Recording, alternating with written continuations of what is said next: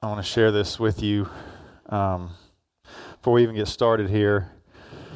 You'll see Robbie at the end of the PowerPoint that we're going to walk through. Robbie's a man I've been discipling for about 2 years now. He's being discipled by Sean, whom I've discipled for about 4 years now. And really, I just get to spend time with Robbie and pour into him. Sean's the man that's primarily leading him to the foot of the cross and making lordship decisions now in his life. He's been called to full-time ministry. Robbie texts quite a few people every morning faithfully. And you know somebody like that? That's good. That's good. That's encouragement. But Robbie sent this morning. I was just looking at it. It's 1 Corinthians 12:25. It says, so that there should be no division in the body, but that its parts should have equal concern for each other. You know, that's what God really wants, is for there not to be any division in the body, no schism, nothing funky with us, right? And He's arranged every part of the body the way that He sees fit. How many of you ever think or wonder or hear or talk or whatever about spiritual gifts? You guys think about that stuff? One thing I've come to understand about spiritual gifts is that God, in His sovereignty and His mercy, most of the time does not allow us to have, you don't discover or uncover or unlock a gift. If my sons go open their Christmas presents on December 21st, they get in trouble. You follow me? Okay? It's a gift. God gives it. The giver gives it. And the giver gives the gift at the appropriate time. Make sense? God wants our character developed. Character development trumps spiritual gifting every time. Jesus did not consider it a thing to be grasped, equality with God. He became a humble servant, and He learned obedience. Isn't that what the Bible tells us? So what a privilege we have to develop our character, and then, as the giver sees fit to give us gifts, then we can edify the body. We can build up the body. If you have a gift, if you're operating in a gift, if you're using your gift, then I hope you understand it's not for you at all. My gift is teaching. And what that looks like, the heart that God's given me, some of you guys are teachers. I want to encourage you right now. Give me truth to learn, souls to care for, lest I wither up and die. That's how I function. So think about that. The thing I want you to think about the most, though, this morning is developing your character. Becoming godly men. That's not some arbitrary pie-in-the-sky thing that just a few people can figure out. Okay? It comes by walking with God, succeeding in life, the practical areas of life, not Joel Osteen's version of success. Okay? I'm not talking about a prosperity gospel or a social gospel, or we even now have a sexual gospel. I'm talking about success as defined by God. We're going to look at that. There's a very clear and practical scriptural precedent for this. Why do you want to succeed in life? Because the rest of the world around you, regardless of where they are in their walk, regardless of how hot they are or cold they are, they're designed to respond to righteousness. Human beings are designed to respond to righteousness. And that's not just a big funny sounding church word. We're going to talk all about it in a minute. Unity in the body begins with you becoming a godly man. You guys want to be godly men? Good. Good. We're going to go through this PowerPoint, and I just want to go ahead and tell you I'm going to dump the truck on you. Okay? All of this, right down to the PowerPoint itself, I will email to Barry, and Barry can pass it on to you. In fact, Luke already has it. So you can have this whole slideshow. You can go back and review it, take notes. You can teach it yourself. If anything's true up here, it's God's. It's not mine. It's not Every Man of Warriors or the Navigators, or right? If it's true, it's God's. So use this. Every Man of Warrior is just a tool. Jesus Christ is the capital A answer for every problem, period. And God sees fit to give certain times and certain generations tools that they can use that will spearhead them toward Messiah. And that's what this is. This is just simply a tool. How many of you are going through Every Man of Warrior, have been through it, or considering going through it? Okay, about half of you. Men's ministry that works. That's a pretty bold statement, huh? Well, let's figure that out. Let's find out if that's true.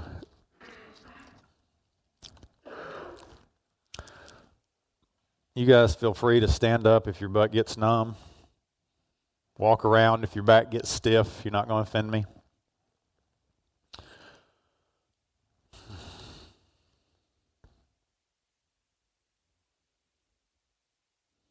Father, we praise you that you have seen fit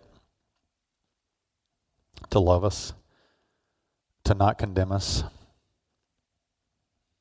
to teach us and to show us that we in fact choose to stay in condemnation. We choose to stay in the darkness. We praise you that you are true, that you alone know everything, that you alone are all powerful, that you alone are everywhere, that you alone are eternal, and that you alone cannot be turned off or turned down. You're immutable. Father, we love you because you first loved us with a pure and perfect love. God, forgive us for our complacency as men. Forgive us for our pride, our lust, and greed.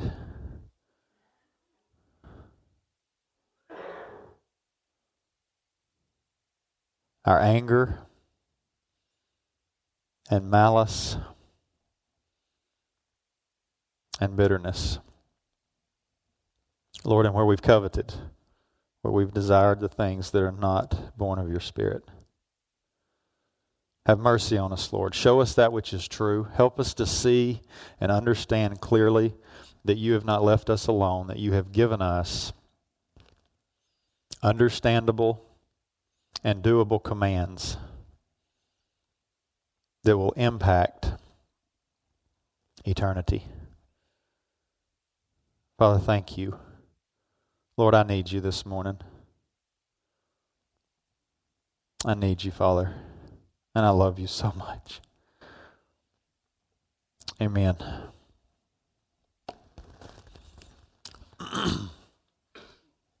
Men's ministry that works. Oh, that's so cool. You guys see this okay? Do I need to move over here to the side? Can you see over me? John, you're good? Okay. So, what are we going to do? That's the question that most people ask. What are we going to do to reach men? What are we going to do to draw men in? What are we going to do to get men here? We should be asking, what are we going to do to transform men into the image of Jesus Christ? That's a better question. And then how are we going to do it? Discipleship is a noun. It's a thing. Disciple making is a verb. It's an action. Jesus didn't say go do discipleship. He said go make disciples. It's different. There's a difference. Okay? It's not a weekend we have. It's not a retreat that we have. It's a taking up of your cross and following Him daily. Jesus set this standard. Okay? So if you want to be a disciple, you're going to make disciples.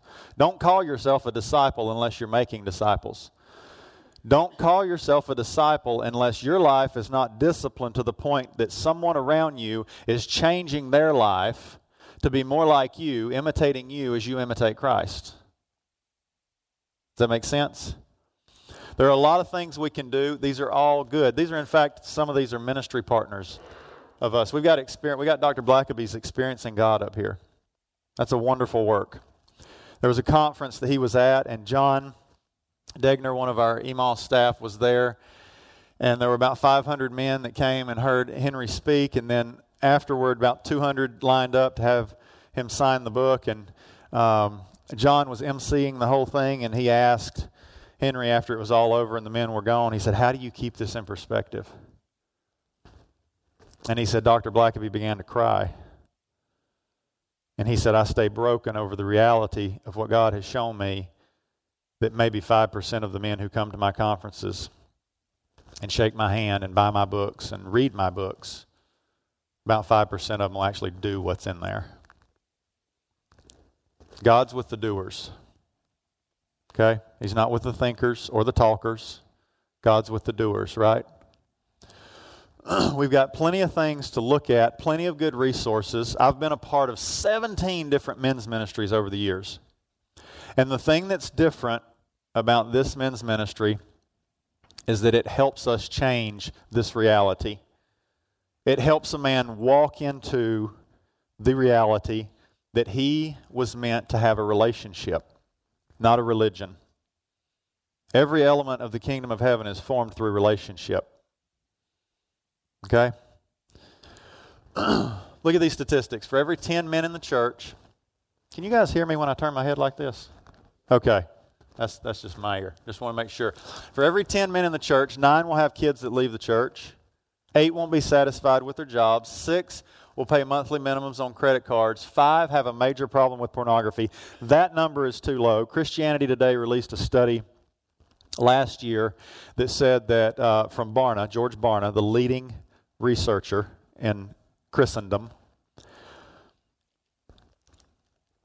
53% of our senior pastors, after a 2-year blind study, 53% of our senior pastors regularly look at pornography. Let that sink in. That should break your heart. We could have a whole other conference on that alone. There are over 350,000 evangelical churches in this country. And over half of the senior authority, the senior leadership, is regularly and willfully committing adultery and idolatry. Those two just don't happen to sound alike, by the way. Let that sink in. Let that break your heart.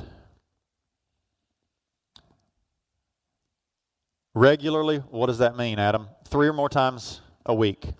My experience with pornography is that whatever a man tells me right off the bat, I can pretty much double it.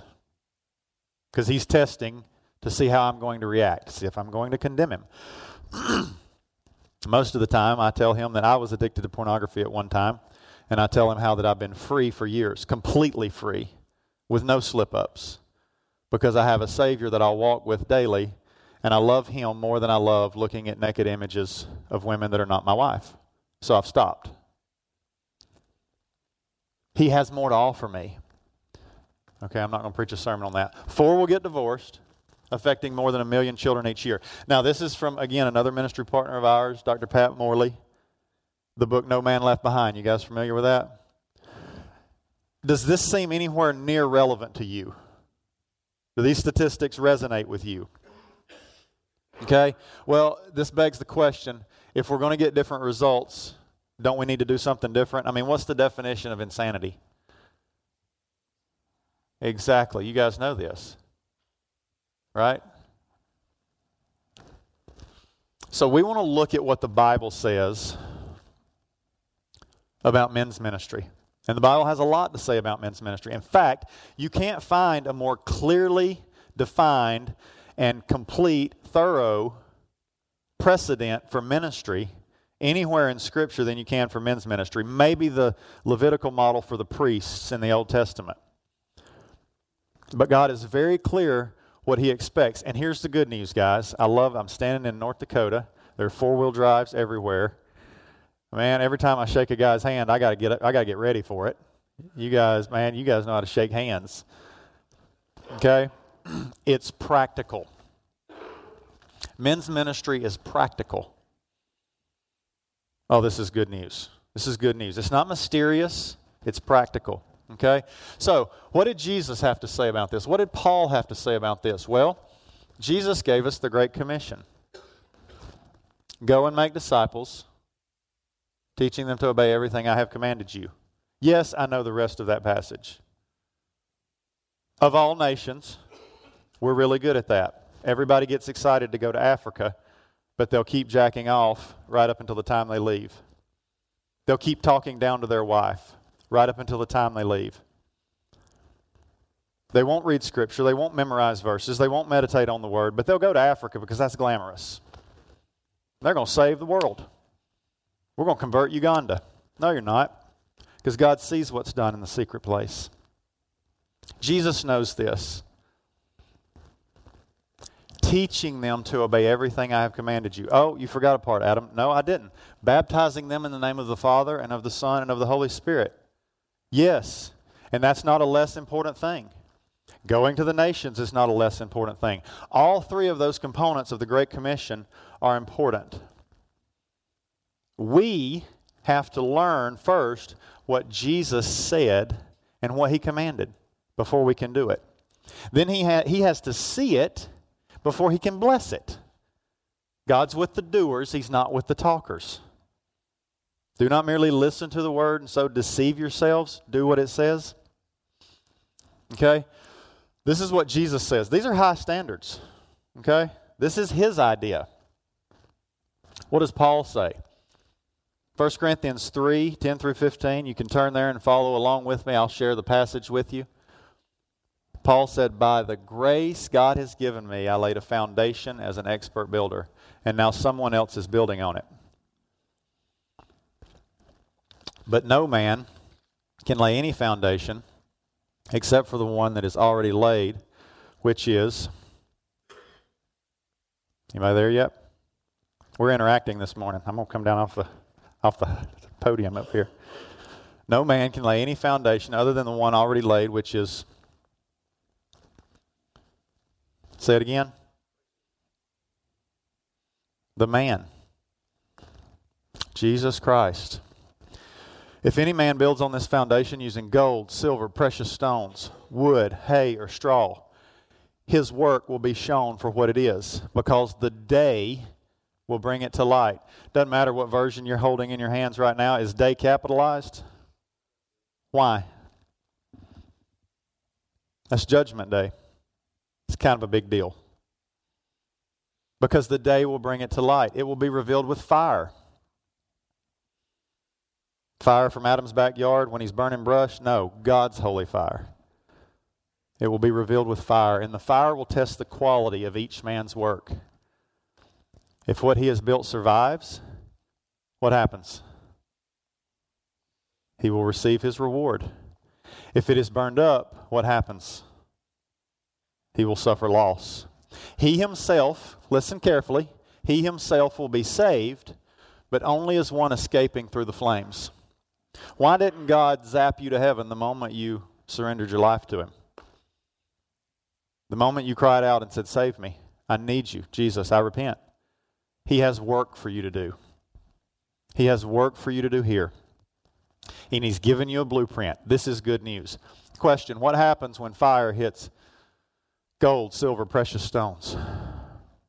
They melt and, say it, it purifies it. The dross is gone. I wonder if that is the jewels that then gets put in our crown that we cast at His feet. I think it may be. What happens when fire hits wood, hay, or straw? It's consumed. There's nothing left. Man, you're working on your eternal reward right now. That's what's happening. Isn't this good news? Because this has answers for how to make life work. So how are we going to do this? I'm a how guy. You guys are how guys, right? You want to know how. Where's Greg? You sell equipment? How much does it cost? Like the biggest, most expensive piece. 7 to 10 million? I was thinking 300,000. If I buy a piece of equipment from Greg, am I going to go, thanks, bro, I got this? Or am I going to go, Greg, I just put $7 million down on this. Will you please come out and spend a weekend with me, show me how it works, so I don't kill myself and tear it up? Shouldn't we do that with the Word of God? Shouldn't we have that approach, that humble approach with the Word of God? This is how this works. Intimacy with Christ. Everybody okay with that word intimacy? Do this. Okay, I'm going to tell you a quick story. There's a church in D.C., a large First Baptist church just outside of D.C. that I minister in and have for years. Over half the population is military. And there are friends of mine there that are in the Secret Service. There are friends of mine there that brief the Secretary of Defense and are high level in the Pentagon and all this kind of stuff. This one guy, his nickname is Tanker Taylor. He was a tank commander in Syria and Iraq and Afghanistan for 20 years. At 43, he had had both hips replaced because of his foot soldiering in the Middle East. He had 2 companies of men while he was over there. All 8 of them died. He's the only one that survived. And after I co-led a conference on intimacy and purity, at the end of the weekend, we were sitting there having lunch, and he said, Adam, man, I love your passion. And I know anytime it starts out like that, I know where we're headed. Adam, I love your passion, and man, it's great, and I love everything that you're saying, but man, this intimacy with Christ, man, I don't know how that resonates with, men. And I'm sitting here and I'm going, Lord, how do I answer? How do I answer this so that I edify, so that I encourage, so that I build up? And the Lord spoke one word to my mind. He said, David. And I go, boom, I got it. So I let him finish, and I said, brother, you're a warrior, right? And he said, well, yeah. I said, no, I'm telling you, you're a warrior. Let me compliment you. I said, literally, you are a warrior. I said, let me ask you a question. Have you ever killed a man that was about 10 feet tall with a rock and then cut his head off with his own sword? And he put his head in his hands. I said, this is not new. Have you read the Psalms? Have you read Jesus' prayer in John 17? Have you read Song of Songs? Have you read Genesis to Revelation? It's all a love story about how we respond to our bridegroom, about how we respond to our Savior, to our Maker. So that's where I'm coming from when I talk about intimacy with Christ. Men, you can minister in every way, and I don't care if you're in ministry or not. If you're a man, and if you're a Christian man, you're a minister. You're the prophet and priest over your household, and then it goes out from there. If you minister from your experience, you're instantly limited right out of the gate. You're handicapped right out of the gate. If you minister from your intellect, you're handicapped right out of the gate because you're finite. You can't have enough experience. There's always going to be a guy that comes in the door that can beat my testimony wow factor. There's always going to... I sat with Dean last night at his house, and he showed me so many things about the state of North Dakota. I mean, I'm going to have to go home and review. That man is brilliant, but he's not God. Okay? And he knows that. Anybody that knows Dean knows that. He's a very humble man. So, what do we want to minister from? How do we want to live and move and breathe and have our being? From our intimacy with Christ. From that secret place. That's why in Every Man a Warrior, we champion a love relationship with God. And there is a precedent for this, and we're going to talk about it right before I leave today. It's the first and greatest commandment. That sermon's coming.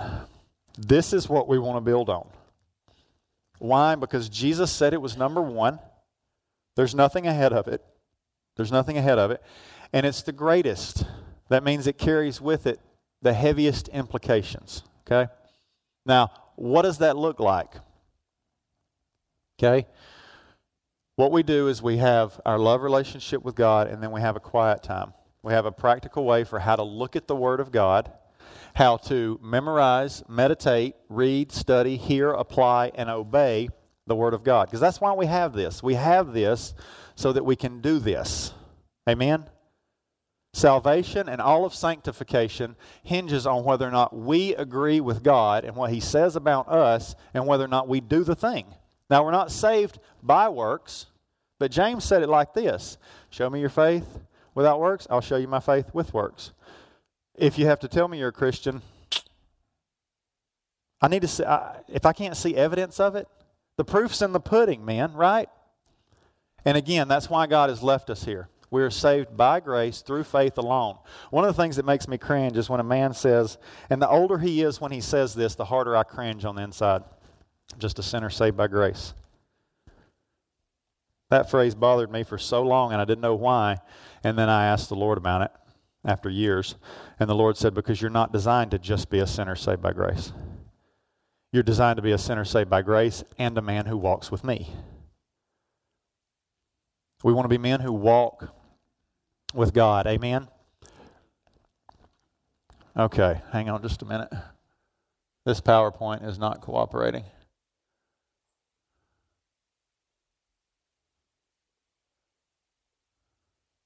Luke, can you pull up the heading on that PowerPoint?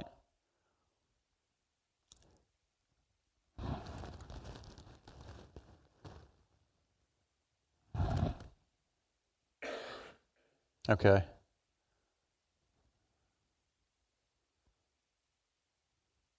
Don't worry, this is not a hindrance.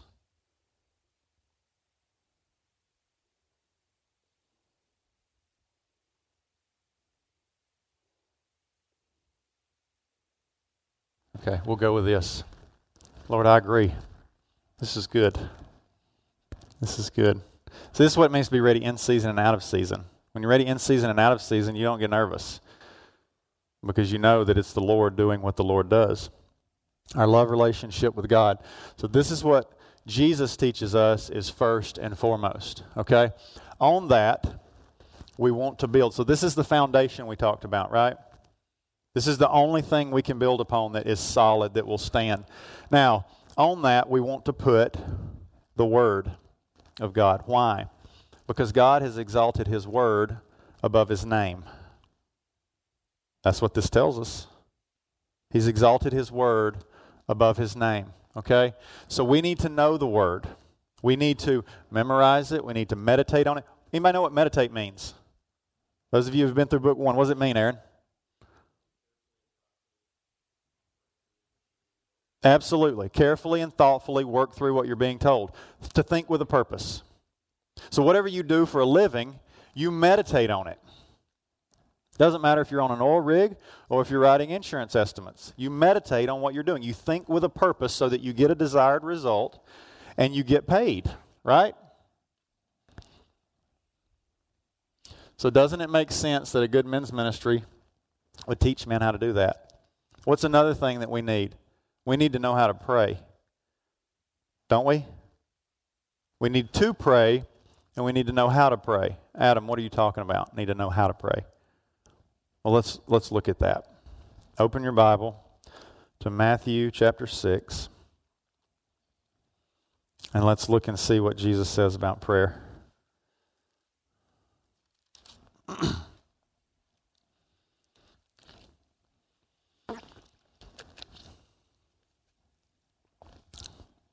Let's see what He says about prayer. Also, we probably won't have time this morning, but I'm going to email you some very practical steps and some things that we've seen that give Every Man a Warrior groups the most success.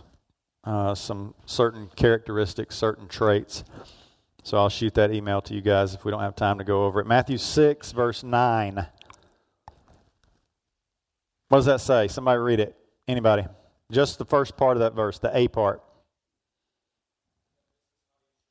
Okay, somebody else read a different version. Pray then like this. In this manner, therefore, pray. Here's what he doesn't say. This then is what you should say. You follow me? That's not what he says. So this is not a prayer that we learn when we're little boys in Sunday school and we just repeat it without giving any thought to what we're saying. This is a template. It's the model prayer. This is not the Lord's Prayer. The Lord's Prayer is in John 17. Okay? This is the model prayer. Jesus is giving us a mock-up for how to approach the living God in boldness. Do you ever wonder that? How do you approach the throne of God boldly? What does that look like? Well, here's what it looks like. Jesus, and I don't know, the Word becomes flesh and He speaks. I don't know what He was thinking about, may have been thinking about, again, John. He may have been thinking about Psalm 100, verse 4. Enter His gates with thanksgiving, His courts with praise. Bless His name. But Jesus starts out with worship. Prayer has become a transitional element in our churches. We use it to get people to sit down and shut up. We use it to transition from announcements to John coming to lead worship. We use it to transition from John leading worship to Pastor Kent or Pastor Barry delivering a sermon. We use it to close a sermon. Right? What did Jesus say about prayer? My Father's house shall be called a house of prayer. Guys, we're missing some things here. Let's look at this closer. Our Father in heaven, hallowed be your name.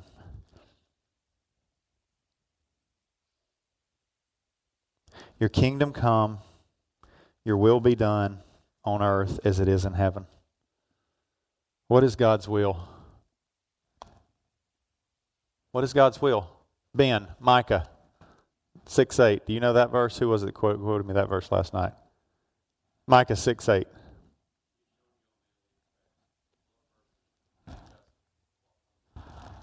There's God's will. That's what it looks like for the kingdom to come. For us to love God, love people, seek justice, love mercy, love giving people what they don't deserve, love forgiveness is another way you could say that, and to walk humbly with Him. Every element of the kingdom of heaven is formed through relationship. That was God's idea. Now, look carefully at verse 11. Give us this day our daily bread. It looks like Jesus is telling us to make a request here, okay? And we call this the war method of prayer. Worship, admit, request, okay? It looks like Jesus is telling us to start telling God what we want. Let me ask you this question. Who's the bread of life? What do we live on? Bread or every word that proceeds from the mouth of God? Matthew 4:4, Deuteronomy 8:3. Absolutely. This is an act of worship. You see that? It's an acknowledgement that my sustenance, my existence does not consist of flesh and bone, but of the Spirit of God inside me, and I'm acknowledging that He is my bread. He is my life. If a man does not eat my flesh and drink my blood, he has no part with me. Guys, we know this. You see this? You see now how this is a template for us to approach the throne of God? Forgive us our trespasses, our debts, as we forgive our debtors. Admit your sin. Pause here. Ask the Lord to show you. If He has the hair on your head numbered and knit you together in your mother's womb, what He told me about this was, Adam, it's a pretty arrogant thing for you to come to me and think you've got everything figured out that you've done that's offended me and keeping me from communion with you today. Why don't you be quiet and listen, and I'll tell you. And then all you have to do is agree with me, confess it, and we're like this. What does that look like? What are you talking about? Did you just go Catholic on us? No, I didn't. Here's what that looks like. Let's say I go home tonight and I speak harshly to Jess to the point that I make her cry.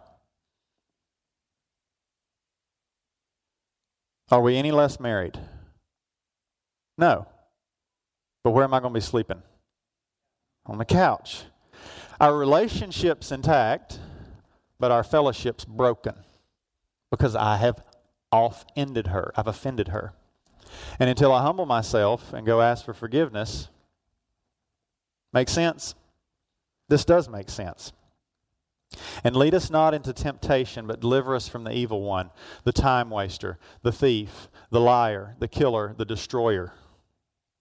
Deliver us from the evil one, for yours is the kingdom and the power and the glory forever. It's a good idea to pause again after you have admitted your sin and wait for the Lord to tell you if He wants you to make a request. That's all intercessory prayer is, by the way. There's no mystery to that. I hope you guys have an intercessory prayer team here. If you don't, I hope you develop one. Intercession is getting before God, shutting your mouth, opening your heart, listening to what He has to say, agreeing with it, and returning it to Him and saying, yes, this is my will now too. That's how you know prayers get answered. I haven't had a prayer journal for years because if I did, all I would do is sit and write every time God answers a prayer. That would be a full-time job. Guys, this is not a mystery, okay? Jesus gave us the keys here. Now, look at verse 14. Forgiveness, your kingdom come. Remember me talking about that? Of all the things he could say here, he picks this out. If you forgive men their trespasses, your heavenly Father will also forgive you. But if you do not forgive men their trespasses, neither will your Father forgive your trespasses. John, Aaron, Corey, as I was sharing my testimony at breakfast with you guys this morning, this is what the Lord quoted to me when He told me to go be reconciled to my Father. Doesn't it make sense then that a good men's ministry would teach men how to pray? Not tell them to pray. Tell me something I don't know. I know I need to pray. Teach me how to pray. Well, that's one of the things that we do. Big question. What's necessary for leadership in the body of Christ? Okay? And let me back up right here because I think I skipped Proverbs 16:9.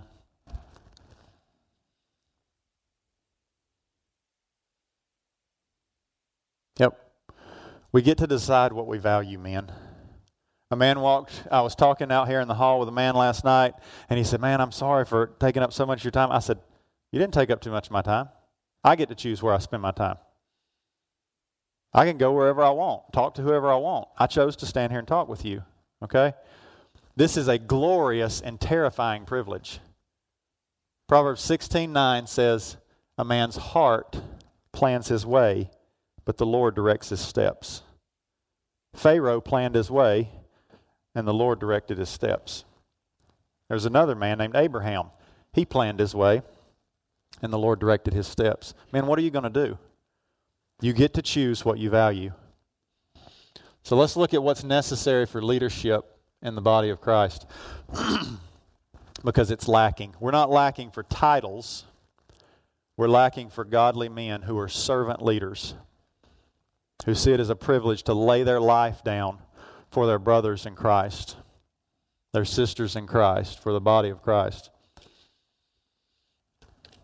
Psalm 89:14 says, righteousness and justice are the foundation of God's throne.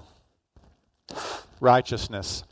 In Noah Webster's dictionary from 1828, you can find that written, right wiseness. That's how it used to be written and spelled. It meant that which is right and wise concerning speaking, thinking, acting, living. It deals with integrity. It deals with transactions of property, physical property, intellectual property. It deals with the whole moral character of a man. That's the foundation of God's throne. Righteousness and justice. That which is just, that which is true. Now the second part of that verse is mercy and truth go before your face. Mercy, the reality that we don't get what we deserve. And truth. God gives us truth so that we can be set free. So let's look at this. Let's look at 1:10. These are the passages, okay? These are the pillars upon which this ministry is built, in which I believe any solid men's ministry should be built. 1 Timothy 3:1-12 and Titus 1:6-9. Now that's a lot of stuff, okay? So here's your homework assignment. Whenever I come back, you guys have to have all this memorized. Barry, I'm coming back in May 1st, right? No. Seriously. On that note, we have the truth. Guys, memorize the word. I'm just going to take a caveat here from it. Memorize the word. There is a university in Syria, a Muslim university in Syria, and one of the requirements for entrance is memorizing the Quran. Students come and for 6 hours a day, for 4 days, they quote the entire book. Let that sink in. And don't let this collect dust. Okay? Let's break this down. Let's see and understand what's true about this. An elder must be blameless. That does not mean sinless. It means blameless. Okay? We'll talk about that. Not overbearing, not quick-tempered, not given to drunkenness, not violent. Okay, we see a lot. We see a laundry list of character issues. Are you beginning to see now in Scripture why character trumps gifting? When Satan fell like lightning from heaven, Jesus makes that sweeping non-deity statement about Satan in Luke 10:18. The 70 go out, they cast out demons, they heal the sick, and they say the kingdom of heaven has come near you, and they come back to Jesus and they go, Jesus, you're not going to believe it. Even the demons are subject to us in your name. He goes, big deal. I saw Satan fall like lightning from heaven. Boom. When you're omnipotent, you do the butt kicking, you don't get your butt kicked. When you're omniscient, you don't pick a fight you can't win. And when you're omnipresent, you can't get kicked out anywhere. Isn't that good? Satan hasn't lost any of his gifting because gifts are irrevocable. He hasn't lost his power. What he's lost is his authority. Those are two different words. Jesus says, behold, I give you authority over all the power of the enemy.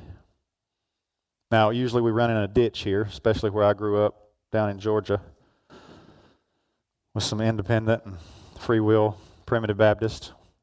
We start talking about serpents and scorpions, you know. That's not the issue here. There's two different words there, authority and power. Authority, the Greek word is exousia. Power, the Greek word is dunamis. It's the word from which we derive dynamite. It's power to change things permanently. We need both, but what we really need to be crying out for and what we're lacking is authority. Right standing with the Father, communion with the Father, so that we can actually use that dynamite to change the world in a right way. So when Satan fell like lightning from heaven, which power did he lose? Did he lose the power to use his gifting in a right way, or did he lose the power? Because Jesus tells us he's the prince of the power of the air. He's the ruler of this age. He's the prince of darkness. What are we lacking? And how do you gain authority? Through relationship. Okay? Character trumps gifting every time. That's why this is such a big deal. There are at least 19 different character issues in this passage. I encourage you to search them out, have quiet times on them, memorize them. God's idea. That's what he honors. Marriage and raising children. Faithful to his wife. A man whose children believe and are not open to the charge of being wild and disobedient. He must manage his own family well. I love this. Look at verse 5. If anyone does not know how to manage his own family, Paul asks this question, how can he take care of God's church? That's a rhetorical question. Okay? It starts in your home, man. It starts with you laying your life down for your wife. It starts with you not exasperating your children. It starts with you loving them and training them gently, whether they're a son or a daughter. Men, you can't hug and kiss your sons too much. I promise. That's a lie straight from the bowels of hell. Marriage and raising children. The Bible has a lot to say about this. Doesn't it make sense then that we would teach men 4 or 5 verses on raising children, hold them accountable for how they put them into practice, share quiet times that they've had on these passages? That's why we have a building block for marriage and raising children. Now, money. First of all, let me say this. Money is not filthy lucre. Money is not filthy lucre. Okay? God could have done anything he wanted. Cain got kicked out. The ground would not yield itself to him. He went and built the first city. Actually, Nimrod did it. And we began the industrialization of the world. Okay? We set up a currency system, an exchange system, and money is born. That's how it happened. God could have stopped it, but he allowed it. Why? I think that he wanted to take that which the devil was using for evil and turn it around for good for those who love him and are called according to his purposes. That's what I think. So money's not filthy lucre. For a Christian, it's a way to advance the kingdom of heaven against the kingdom of hell here on earth. Isn't that good news? Okay. So, not pursuing dishonest gain, not a lover of money, not pursuing dishonest gain.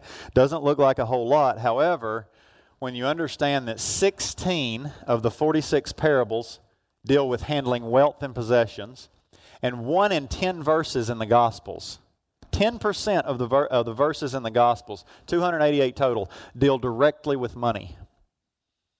Why? Because money is the root of all evil. Say, no, Adam. The love of money is the root of all evil, of all kinds of evil, okay? Jesus knew this. Paul knew this. That's why, and 2,300 verses. There are 2,300 verses on money throughout the Bible. Any of you go through Financial Peace University?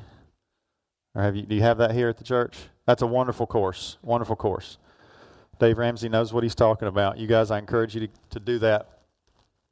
I think he mentions that in there. So yeah, money's a big deal. We need to get a proper perspective on money. Doesn't it make sense that we would teach a man 4 or 5 verses on money, how to meditate on them, and how to put them into practice? Because indebtedness, right? The rich rule over the poor, the borrower is a slave to the lender, Proverbs 22:7. How can you be a slave over here and a slave to Christ? How does that work? Right?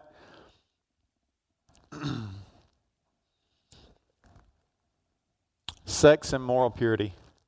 Boy, this is a big one. You guys have the Conquer series here. Another good tool. Just look at the bottom there. Sexual and moral purity is a prerequisite for spiritual leadership. Like I told you before, adultery and idolatry don't just sound alike. In fact, the Bible tells us that every other sin we commit is outside the body, but sexual sin is inside the body. Let me reframe that. Sexual sin is inside the temple of the living God if you're a Christian. You are defiling the temple of the living God whenever you commit sexual sin. You might as well be in Old Testament times and drag a pig into Solomon's temple and slaughter it right there. That's what you're doing. Inside your heart, to your soul, every time you look at pornography, every time you masturbate, every time you lust. This is serious, guys. God is with the doers. He's with the doers. And I want to say this right now in case I don't, again, there's a cross-shaped hole in every one of our hearts. God stamped it there when He created us. And there's nothing that will fit in that hole. You remember the games we had? We had the blocks and the shapes, and you had the board cut out with a square and a circle and a star shape. And if you tried to jam the star, which I did quite a bit, through the square shape when I was a kid, it just didn't fit. You know what I'm talking about. Or when you try to jam the square through the circle, it just didn't fit. You're going to mess everything up and cause a lot of damage. That's what happens when we try to self-medicate with anything. And pornography is just one of them. Alcohol, workahol, shopahol, you name it. Pick your poison. He's equal opportunity killer. He doesn't care how you die. He just wants to kill you. That's what he does, okay? Let us not be unaware of the devil's schemes. Let us be wise. This is a huge issue, okay? An elder must be blameless, faithful to his wife, blameless, above reproach. What does above reproach mean? It doesn't mean that I never make a mistake as an elder. It doesn't mean that I never sin. It doesn't mean that I never offend anyone, because Paul says that's not possible.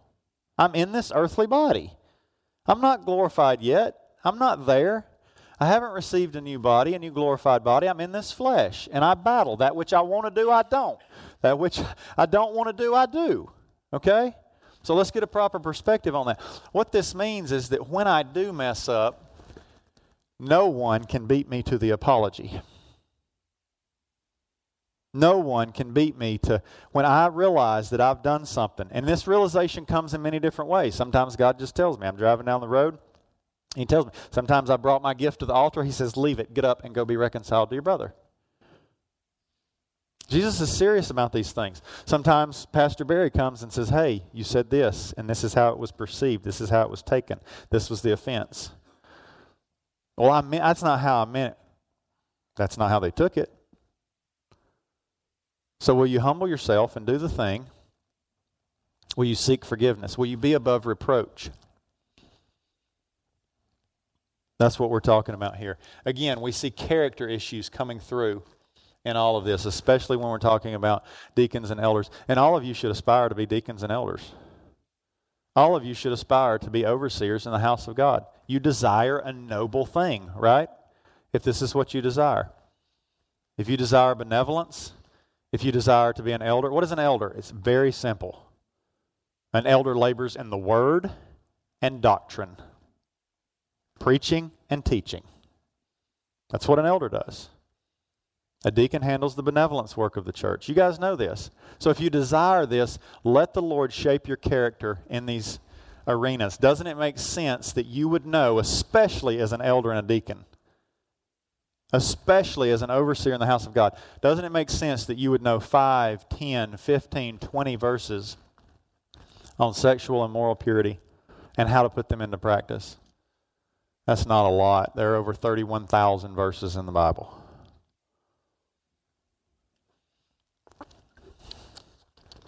Doesn't that make sense that we would know what the Word of God says? How does God develop character in the life of a man? Because that's what this is all about. That's what the theme of this conference is. That's what God laid on your pastor's hearts for this to be about, becoming godly men. So we talked about prayer. We prayed last night. God showed you things. He told you things. He taught you things. And if you keep coming back, He'll keep on teaching you things. That's why Jesus sent the Holy Spirit. They said, Jesus, don't go. He said, no, it's good that I go. How can it be good that you go? You're Jesus. That doesn't make any sense. And He said, well, that's because you don't understand. If I don't go, I can't send the helper. So in 2018, Adam and John, if I were still here and I didn't send the helper, they'd have to get on a plane and fly to Tel Aviv and stand in line for 6 months to get 30 seconds with me, because there are 7 billion people here on planet Earth at that point. But I'm going to send the helper and he can have 7 billion conversations at one time. Man, how are you communing with God? Because if you're not communing with Him, there's a good chance that your character is not being shaped and you're not being transformed to the image of Christ. Just pray. Just sit down and have your quiet time. Meditate on the Word. And don't go for an experience. Don't go for an experience. God is to be experienced, but He's not an experiential God. It's His prerogative. If He hides Himself, fine. Job said, though He slay me, yet I will trust Him. Is that the cry of your heart? Don't go after the experience. Moses had an experience with a burning bush. He spent 40 years in the wilderness. Okay, Moses was not after the experiences. He was after submitting to God, after obeying God. How does God develop character in the life of man? Anybody know about Hebrews chapter 11? Okay, the faith chapter. Tell me, you guys just yell back out to me. Tell me some of the heroes of the faith. Some of our patriarchs. Yeah, yell them out. Keep coming. Absolutely. You're all right. Go. Say it loud. Noah. Job. James. Come on. You know more. Isaac. Jacob.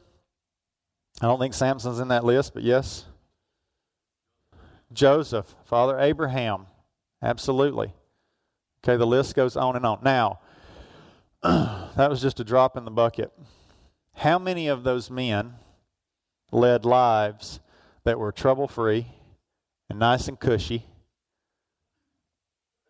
No problems at all. How many of those men agreed with God that their character was debased and that they needed to be transformed through hard times? All of them. And we read about them and we preach about them.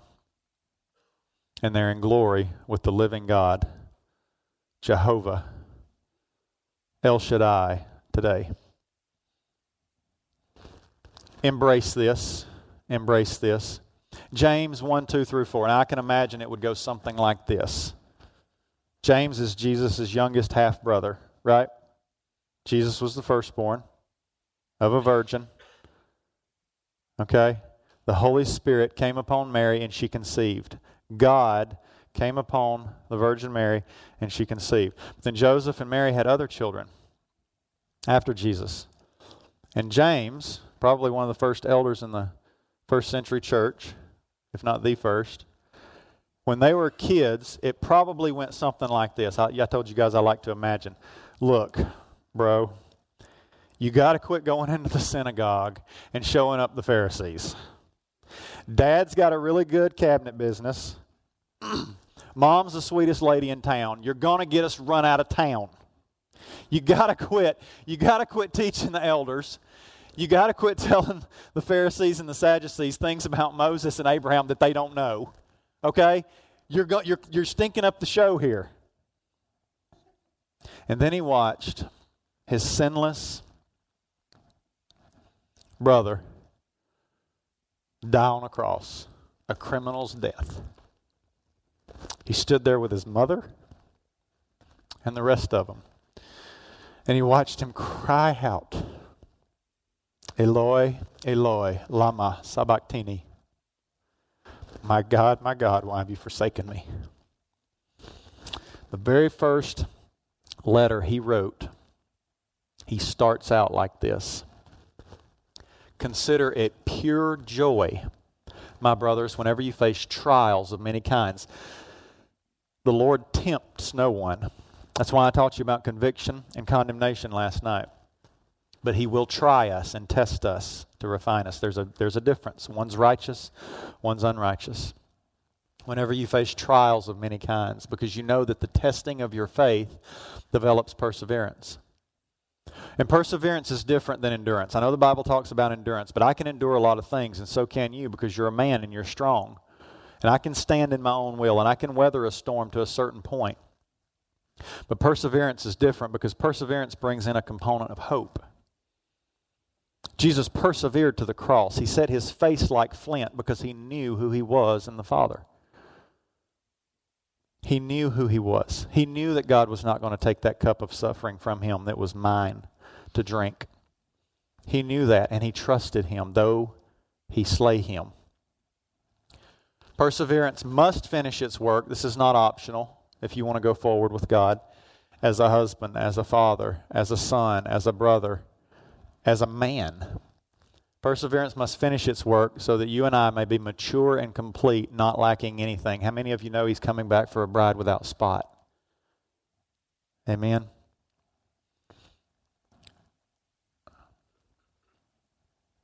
God develops character in the life of a man as he goes through hard times and as he suffers. 1 Peter 4:19 says, So then, those who suffer according to God's will should commit themselves to their faithful Creator and continue to do good. I'm always asking myself this question because God taught me to ask myself this question. When you just get quiet with the Lord, He's such a better teacher than me. He's such a better teacher than... It wouldn't matter if you had Erwin Lutzer here. It wouldn't matter if Billy Graham were standing here preaching to you. If your heart's open. Matter of fact, I was feeling really good about myself about 6 months ago. And I was sitting listening to a sermon, and I was critiquing the sermon, and I was going, gosh, I so could have said that better. Are you really not going to support that with this verse? You really missed that point. Are you really not going to elaborate on that and go any deeper with that? And the Lord came and hijacked the whole moment, and He said, You are so arrogant, son, and I'm so displeased with you. I'm going to be merciful, and I'm going to show you what you're doing. It's not about the man up front. The first century church knew this. It's about the living Word of God.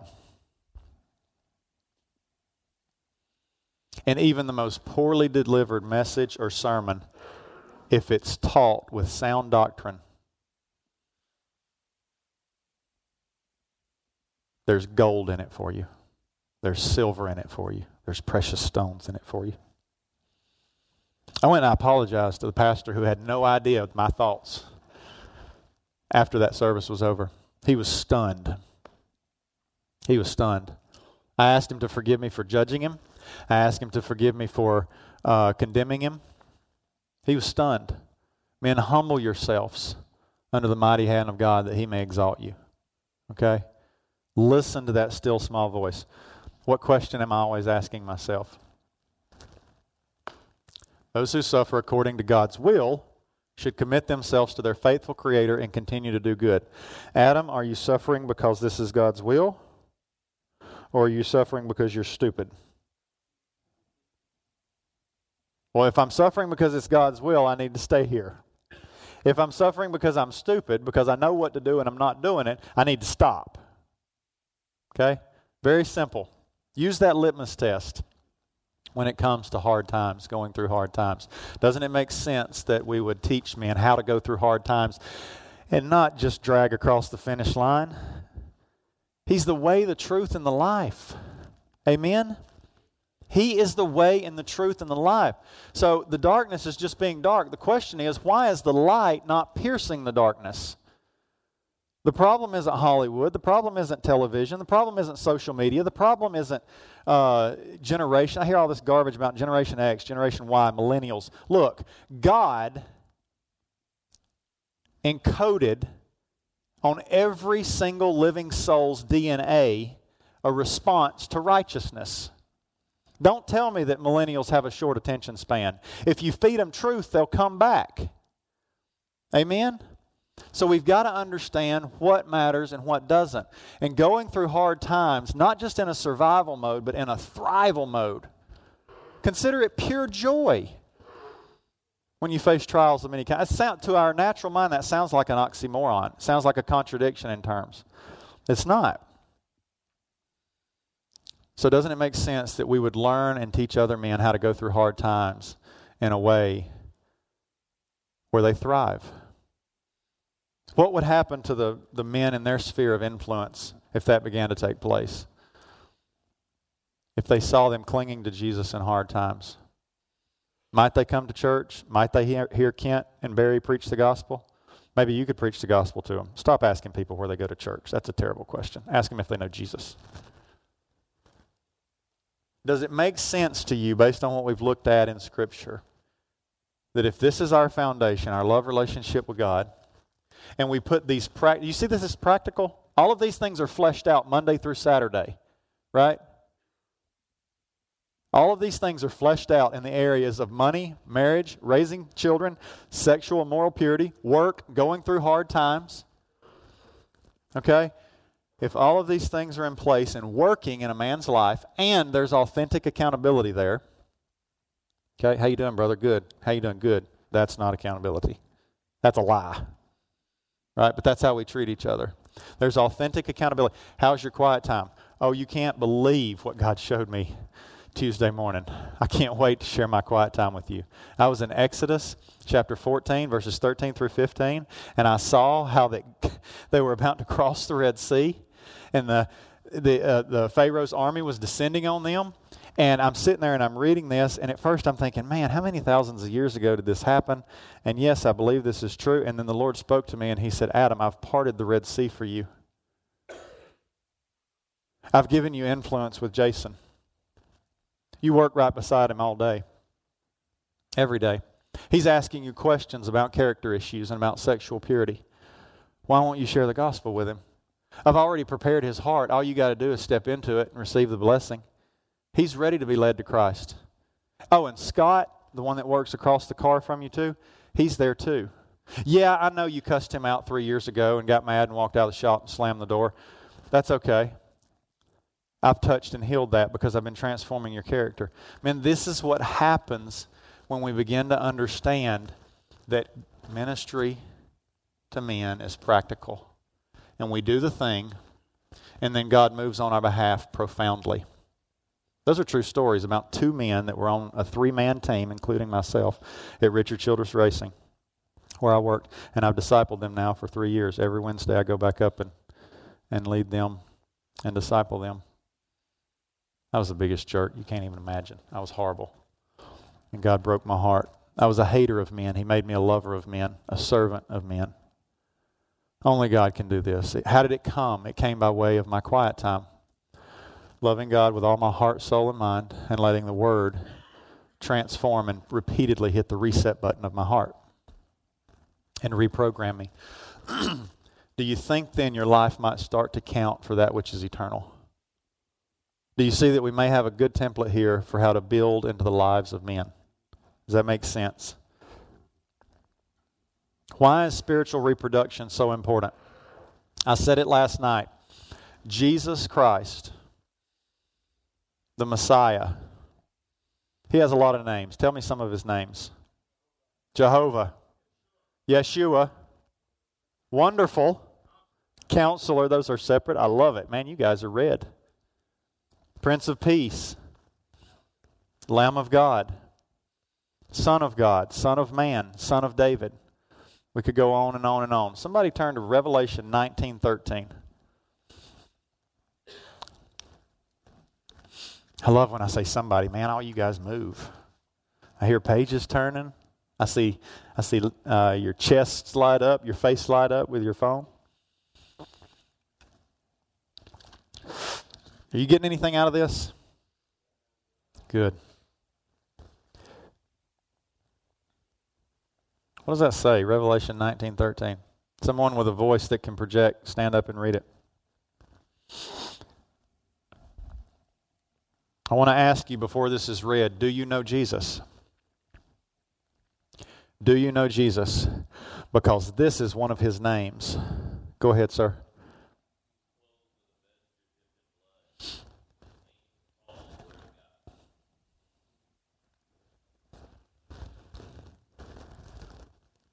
When he comes back, that's his name.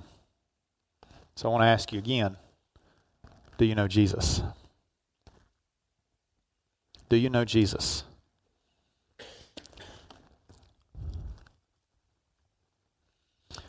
We have the answers, men. We have to go and get them and plant them in our heart. And that's what I want you to take away from this. This is not a cerebral issue. What does the Bible say about that? You can divide all of creation into two camps, Jews and Gentiles, right? We agree on that? Does that make sense? Okay? To the Jews, he's what? A stumbling block. Because he didn't run the Romans out. He didn't set up a kingdom. He didn't come on a white horse first. He came on a donkey. That's not glamorous. We don't like that. We want the Romans out. Israel is the belly button of the world. When are you going to set the kingdom up? And he goes, you're missing the whole point. To the Gentiles, to you and I, he's foolishness. Don't try to philosophize the God of the universe. You won't win. Satan's the greatest philosopher that ever walked the planet. God's never learned anything. He's never stepped into a place and gone, oh, this is nice. Somebody, Peter, go find John, bring him over here. I want to reveal this to him so he can go write another book. That's never happened. Okay? We've got to understand what he says about who we are, come into agreement with it, and what he says about us is practical. What he says about us is doable. And he hasn't left us without an instruction manual. Amen? A.W. Tozer said it like this: the reason most Christians don't hear God's voice is because they're not already doing the 31,104 things he said to do. Boy, that hit me like a ton of bricks when I heard it, and it ramped up my zeal for memorizing and meditating on the Word of God. Men, here's the reality. This is from the National Training Laboratories, which is up in Bethel, Maine, and basically what they are, Aaron, where are you? It's an institute that teaches teachers how to teach. They've studied, they understand through science how the brain that God made retains knowledge to the point that it actually goes and does the thing that's being put in. And here's what they found. A lecture, I'm not kidding myself. I'm standing up here lecturing you. I'm not training you. This is a training session. I need to be careful with that. Training is where you actually go do stuff. Telling is not teaching, and teaching is not training. Okay? Telling is not teaching, and teaching is not training. I'm lecturing right now. If you could remember everything I said and went out of here, then the ticket price would be about $1 million. It doesn't work that way, though. And that's good news because God wants to teach you these things. He may use me to introduce them or to refresh them or to remind them, but He wants to teach you these things. The veil is torn. If you're getting the majority of your meat, of your bread, of your spiritual food from Pastor Kent or Pastor Barry, you're in a bad place, and so are they. You know what their primary job is as pastors and as preachers here? It's to shepherd the flock, to protect the flock, and to labor in the word and doctrine, in preaching and in teaching. They prepare a message. They spend 10, 20, 40 hours a week preparing a message that God pours through them, and the rain that God sends down from heaven falls on fallow ground. Because Monday through Saturday, we go through the motions. We don't memorize the Word. We don't meditate on the Word. We don't have our quiet time. We don't pray. We don't get quiet before the Lord and listen. And so it falls on fallow ground. It costs Jesus everything. It costs God everything for you to be able to have this intimate relationship with Him, to enter the Holy of Holies. Reading, 10%. Audio-visual, 20%. We're climbing the ladder. I got a PowerPoint. You guys have been reading along. Discussion group, we haven't done much of that. Now, question. Where of this pyramid, between the practice by doing and the discussion group, if you drew a line right there and separated that into two different segments of that pyramid, where do we spend most of our time in church functioning? In the lower half or the upper half? The upper half. So again, I'll ask you, if we want different results, are we going to have to do something different? Are we going to have to do something different? Yes, we're going to have to do something different. And the vast majority of that different thing happens Monday through Saturday in your small group, on Wednesday nights here, in your personal life, at home, at work. I learned to have a quiet time sitting in my pickup truck in RCR's parking lot and sitting on the toilet. Man, just do it. Don't tell me you're too busy. God's not going to make a 25th hour or an 8th day for you. You get to choose what you value. Okay? Now, practice by doing. Look at the retention rate. He can teach me about a $7 million piece of equipment because he's practiced it. And he's taught others how to do it. When you teach, this is a mystery. Jesus says at the end of the Great Commission, and surely I'm with you always to the very end of the age. I can't describe that joy to you, but when you go and you teach truth, when you practice truth, when you pass truth on, when you model truth to others, it presses it so deeply into your heart, it's indescribable. You have an increased sense of His presence. You have an increased sense of His love because you're doing that which He's commanded you to do. John 14:21, whoever has my commands and keeps them is the one who loves me. The one who loves me will be loved by my Father, and I too will love them and show myself to them. God's with the doers. Okay? And this is independent of your background. This is independent of your socioeconomic class. It's independent of your IQ. Real quickly, look at Acts 4:13 through 14. Oh, this is good. This is good. Where's Acts? It's not after Hebrews. Anybody ever read the book of Acts? It's messy, isn't it? It takes them a while to figure things out. They have arguments. They have to back up and punt. That's okay. They're men. God knows this. He gives grace. Don't be afraid to mess up. Don't try to be Jesus. Don't try to never mess up. Acts chapter 4, verses 13 and 14. I want someone to read that for me, please. Don't everybody... There you go. Trent, thank you. When they saw that Adam had a high school education and that he was a welder by trade, they marveled. And they said, what has gone on here? He doesn't have a seminary degree. He's never been to Bible college. He's not been venerated or consecrated or set up. And he must have been with Jesus. This can be said of you Every one of us, this can be said of. Isn't this good news? Isn't this good news? This pleases God. God loves this. God's not impressed with how much you know. He's not impressed with how many verses I've memorized. He's not impressed with any of that. What is He impressed with? What will He not despise? A humble and contrite heart. Yes, a relationship with Jesus, which leads to a deeper relationship with Jesus. A humble and a contrite heart He won't despise. Now, we've added this because we know that this matters, and this is the most important thing, that the Word of God transforms our hearts. So we memorize and meditate on the Word.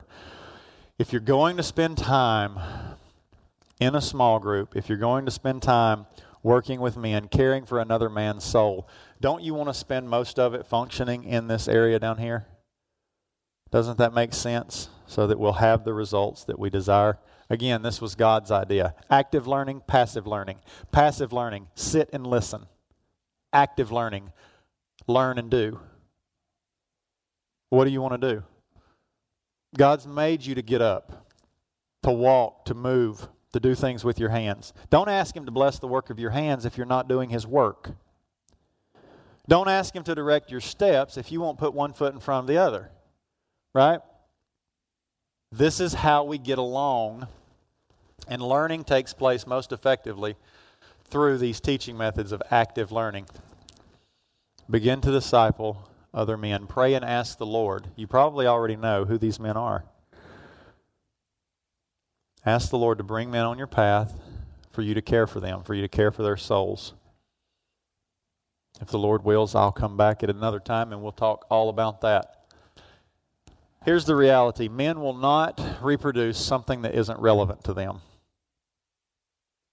Make sense? They won't reproduce something they're not committed to. Any hunters in here? That's a dumb question. Any hunters in here? Yeah, thank you. If I told you I had a gun that could shoot with no recoil and carry a flat trajectory for 5 miles,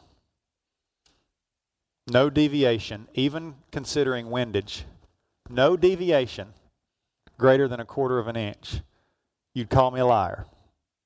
Right? What if I took it out and I demonstrated it for you? And I said, here, have it. Would you take it? Would you take the gun? Yes, you would. You'd go and you'd become the most famous hunter in the Dakotas.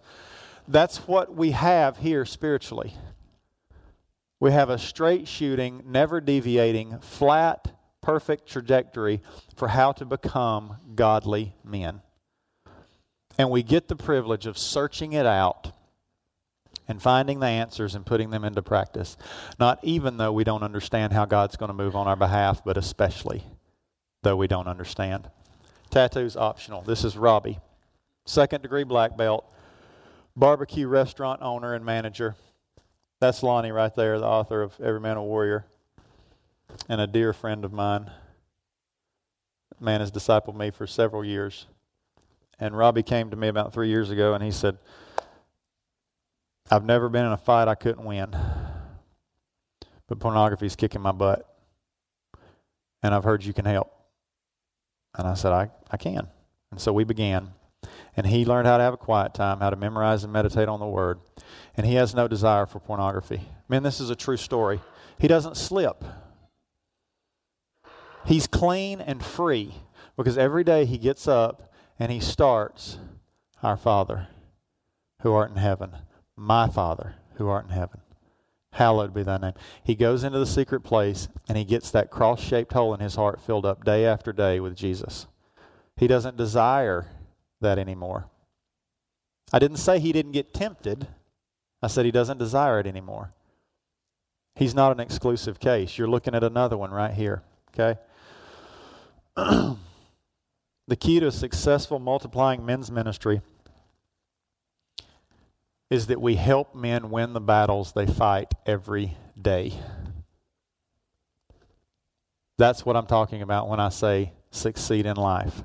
We help men win the battles that they fight every day. You guys, it's break time. It's 10:36. Again, I'll email this session to Barry, so if anybody wants it, you're welcome to review the slides, and I'll give you my notes for it as well if you like that. So you can get with Pastor Barry if he wants to give that to you. Get up, go enjoy some time, some fellowship.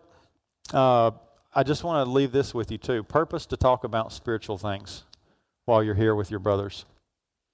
There's nothing wrong with talking about trucks. There's nothing wrong with talking about work. There's nothing wrong with talking about sports at all. Choose what you value. Spend time having real conversation, authentic conversation, and begin now entering into deeper accountability with your brothers. Talk about how you can become godly men and what you're going to do to become godly men. All right. First, I have to say I'm grateful that God brought us all here together to hear this. My testimony for Him. He is an amazing and an awesome God that we serve. As a child, I was brought up in a Christian home. My grandfather was a Southern Baptist preacher, and I looked up to him a lot. He was the man that I wanted to be. My dad was Air Force, so we moved around a lot, slowly pulling my faith away. We stopped going to church. We only went when we visited my grandfather. And then in high school, he passed away. I was a football player, so I tried to fit into different crowds. I couldn't find the place that I thought I needed to be. And with that, I followed the wrong crowds. I started drinking, doing drugs, basically lost all faith in Christ. I no longer had my connection that I had when I was a child. And then it continued into my 20s, mid-20s. I felt like an empty shell.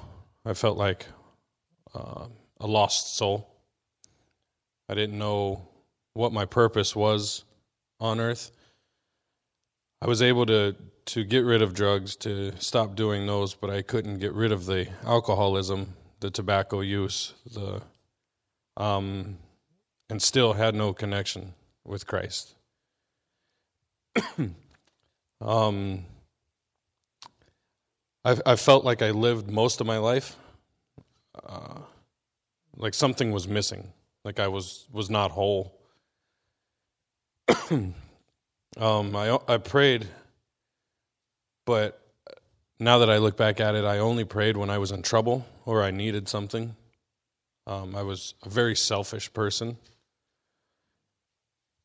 And it was on February 20th of this year, I had relapsed on February 19th, and February 20th I felt the shame, the guilt. It was heavier than any time before. And I know that that was God putting it on my heart, letting me know that He was there.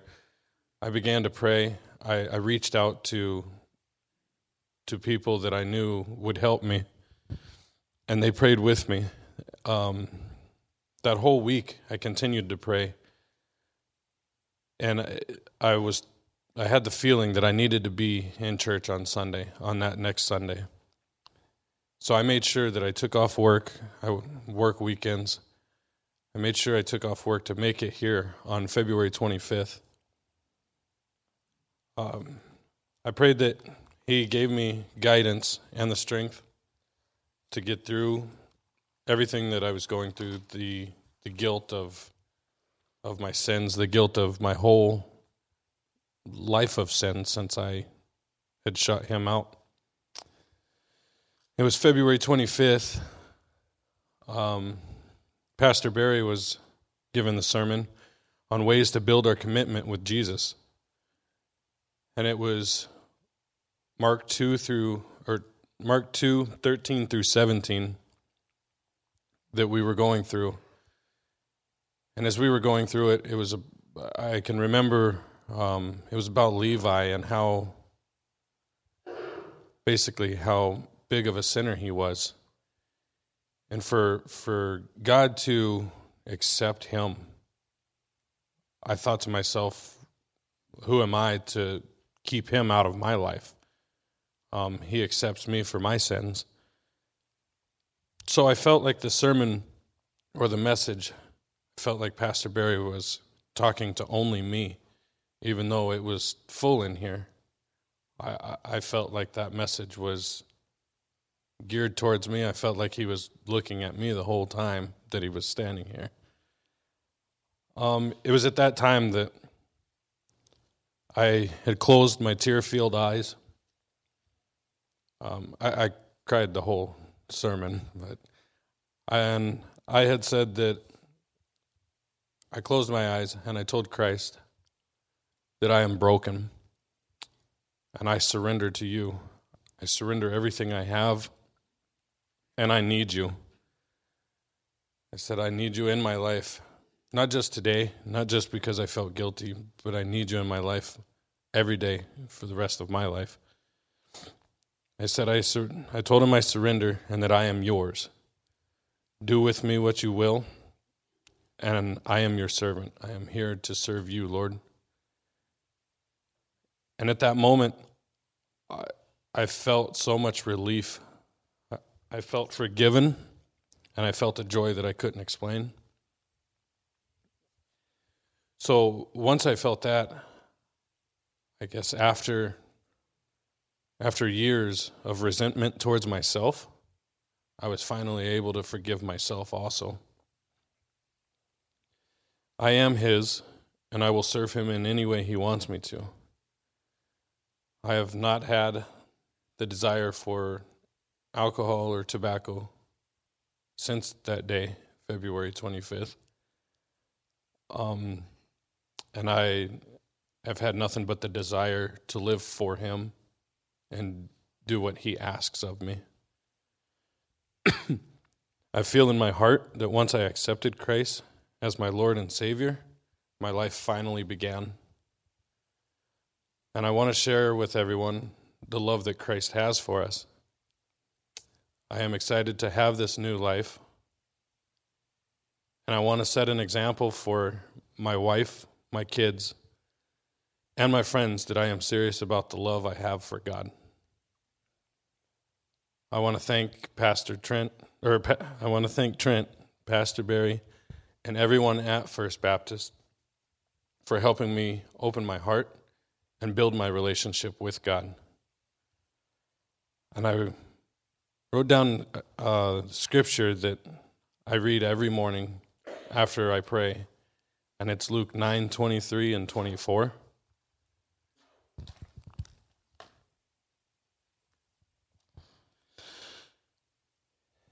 And like I said, I read it every morning, but I turn back to it all throughout the day. I work for the railroad, and I have a lot of time to pray and listen to different sermons and listen to worship. So Luke 9:23, then he said to them all, whoever wants to be my disciple must deny themselves and take up their cross daily and follow me. For whoever wants to save their life will lose it, but whoever loses their life for me will save it. And thank you for letting me share this testimony.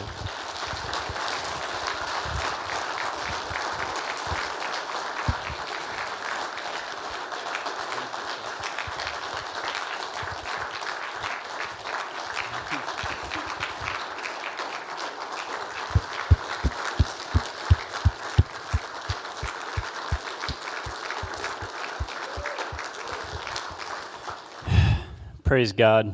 Praise God. Thank you, Jimmy. Adam, we'll have you come back up here, buddy. Good luck following that one. I've still got half a donut to finish. I was enjoying that. I was talking while you guys were eating. Trent, you and I had the conversation about championing testimony. Brother, give me a hug. Man, this is how we overcome. Because that's what the Word of God tells us. We overcome by two things. What are they? The blood of the Lamb and the testimony. James, keep it up. Brother, keep it up. Men, share your testimony. Practice your testimony. Write it out. Hone it.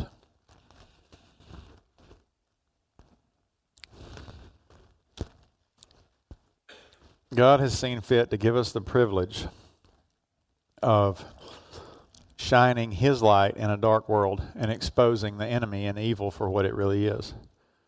And that comes by way of our testimony. Brother, that's beautiful. Thank you. Thank you.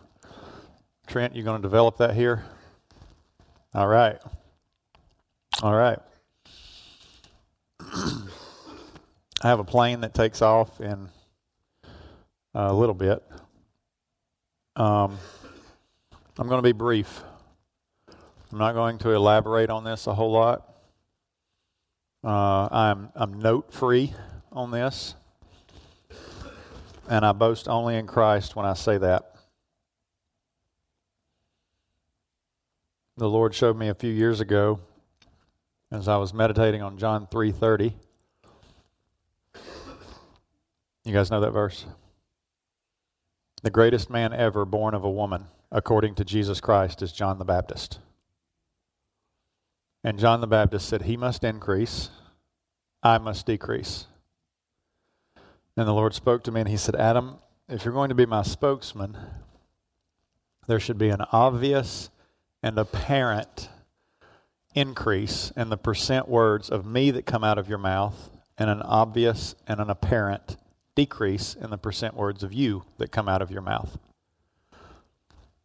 And so I purpose to talk about that which I know. I don't try to talk about things that I don't know or I don't understand. I'm not saying I understand them fully.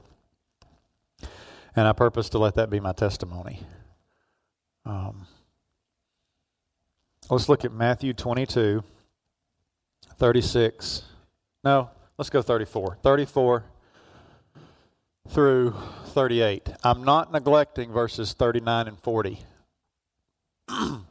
But for the time we have and the intent and the purpose that I've been given here today, we're not going to focus on verses 39 and 40.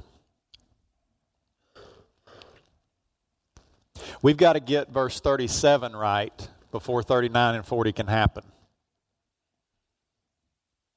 Because there's no love apart from the Father. I'm only able to love. James is only able to love because he was first loved. And the more that we step into the knowledge of that love, and I'm not talking about intelligence.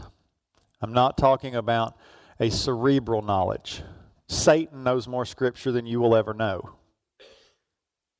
Okay? Are you tracking with me? I'm talking about coronary knowledge. Gnosko, the knowing in the heart. Okay? Until we step into greater depths,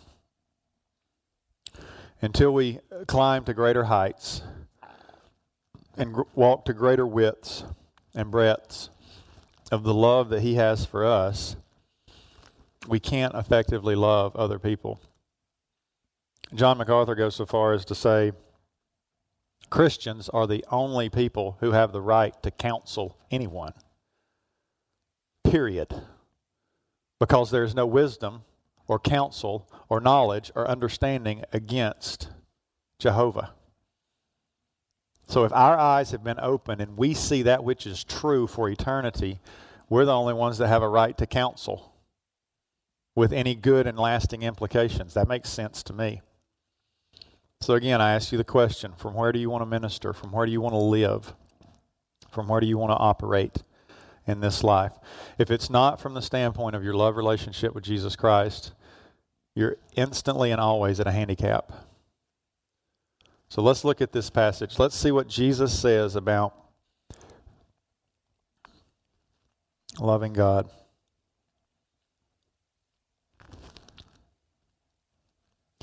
Father, I praise you and thank you that your love is perfect. God, that when things are bad, you're good. And that that when things are good, you're still good, that you're unchanging, and that you love me, and you love us, you love the world, not in spite of our sin, but because of our sin. And so, Lord, we just bow before you again right now, and we acknowledge that you alone are God. You are God, and we are not. And I praise you and thank you for the freedom we have in Jesus Christ. Jesus, thank you for your cross and for your blood that no other man can claim.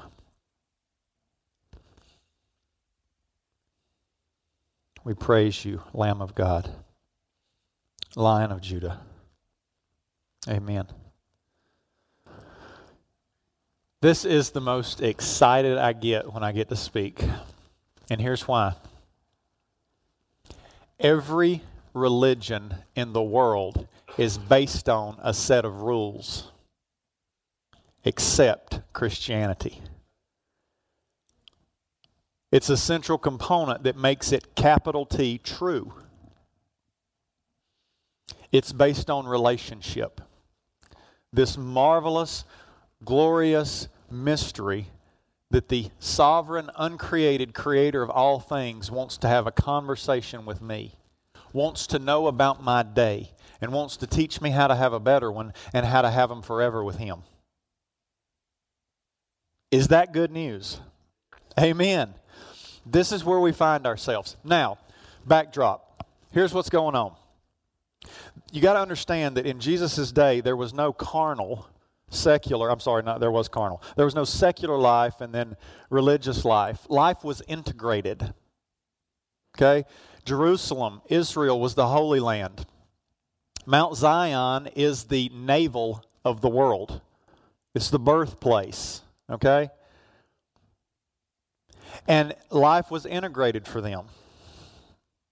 What does that mean? It means that their courts, their judicial system was tied with the church, the synagogue. All of that was tied together.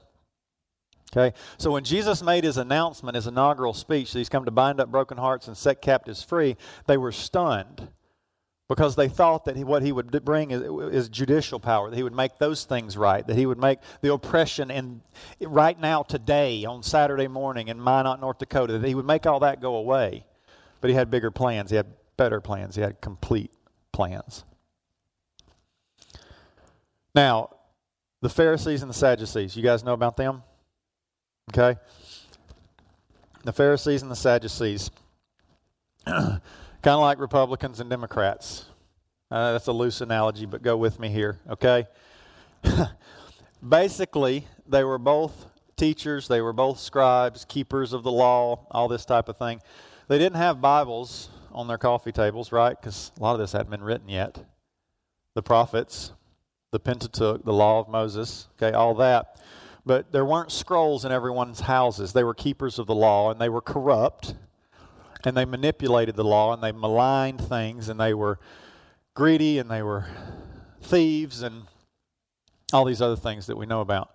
Now, the main difference between the Sadducees and the Pharisees was that the Sadducees did not believe in the resurrection, and the Pharisees did. Okay? So that's one of the main differences. But what you need to understand, in fact, the Pharisees are called by Jesus sons of Satan. At another point, it's written in red. Jesus calls them sons of Satan. Okay?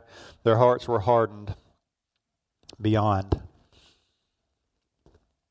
So, what's going on here, and I'm going to talk about this for just a second. I love what happens just prior to this. If you read 23 through 33, there's a story there. And the Sadducees come up to Jesus and they concoct this ridiculous story. I think they made the whole thing up, personally. Have you ever known a woman that married 7 brothers? Like she was married to 7 men, they were all brothers, and she outlived all of them. Well, that's what they tell Jesus. Now, I don't know if it was true or not. I think they made it up. I think they concocted it. They ask him this thorny theological question. What is theology? Theos, God.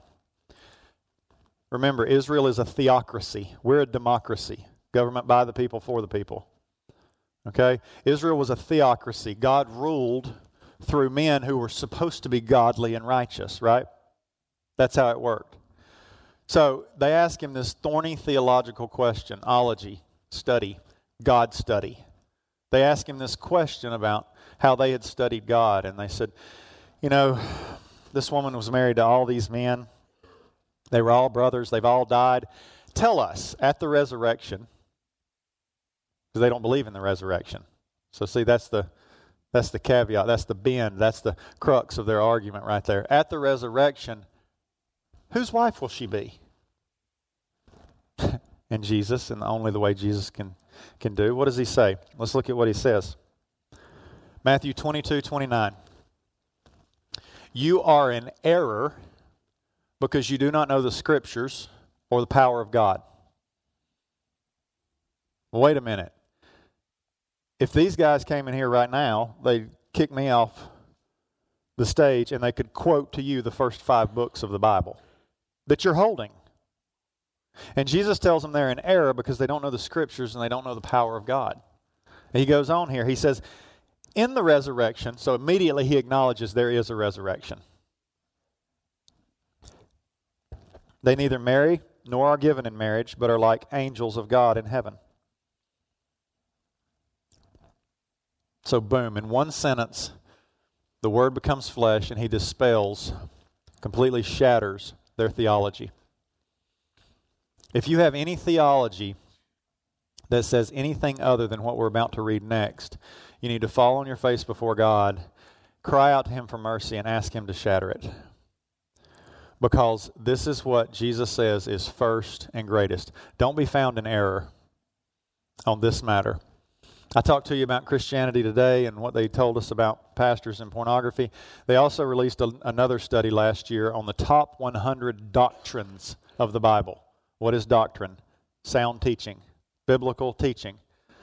Guess where the great commandment fell on the list of top 100 doctrines of the Bible?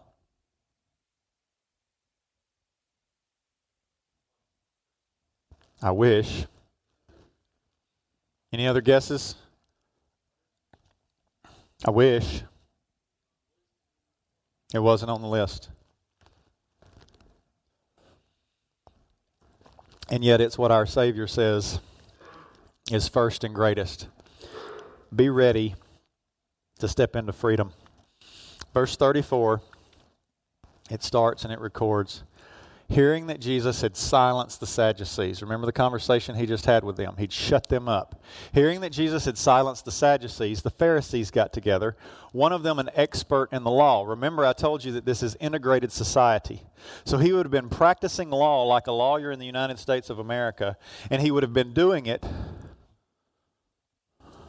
from Genesis. He would have been making his arguments from Exodus. He would have been deposing from Leviticus. Make sense? This is heavy-duty stuff. This expert in the law was a lawyer, and he tested Jesus with this question.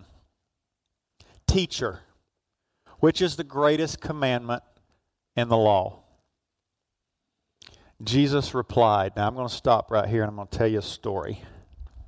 I have quoted this passage in learning it, being accountable to my brothers in Christ, teaching on it and preaching on it. It's safe to say easily over 1,000 times.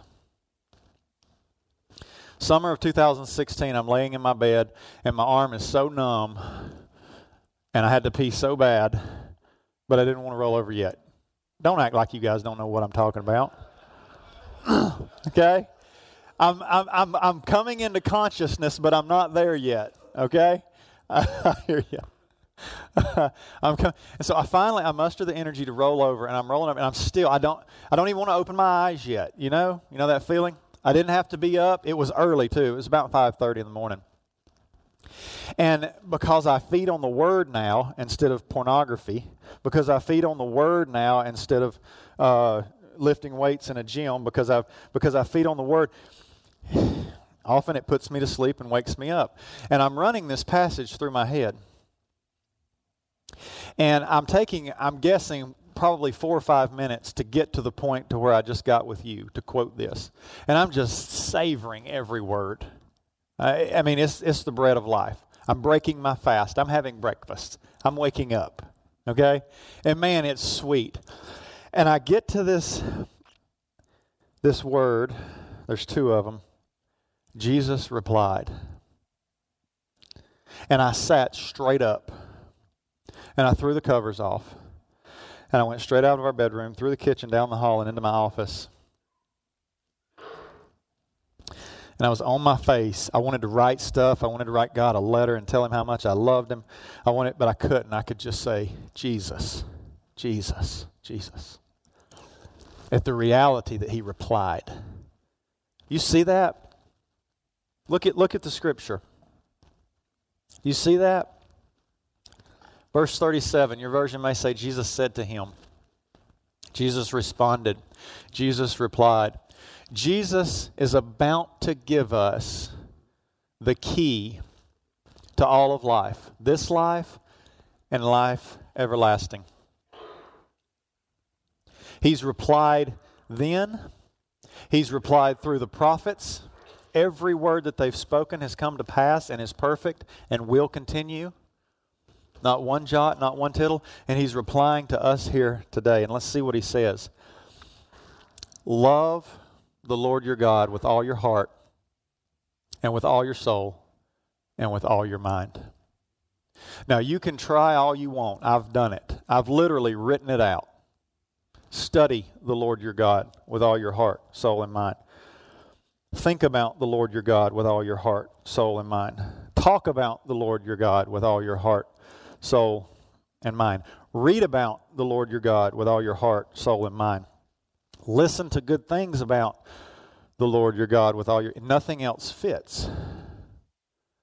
Love the Lord your God with all your heart and with all your soul and with all your mind. This capacity to love and be loved is unique to us.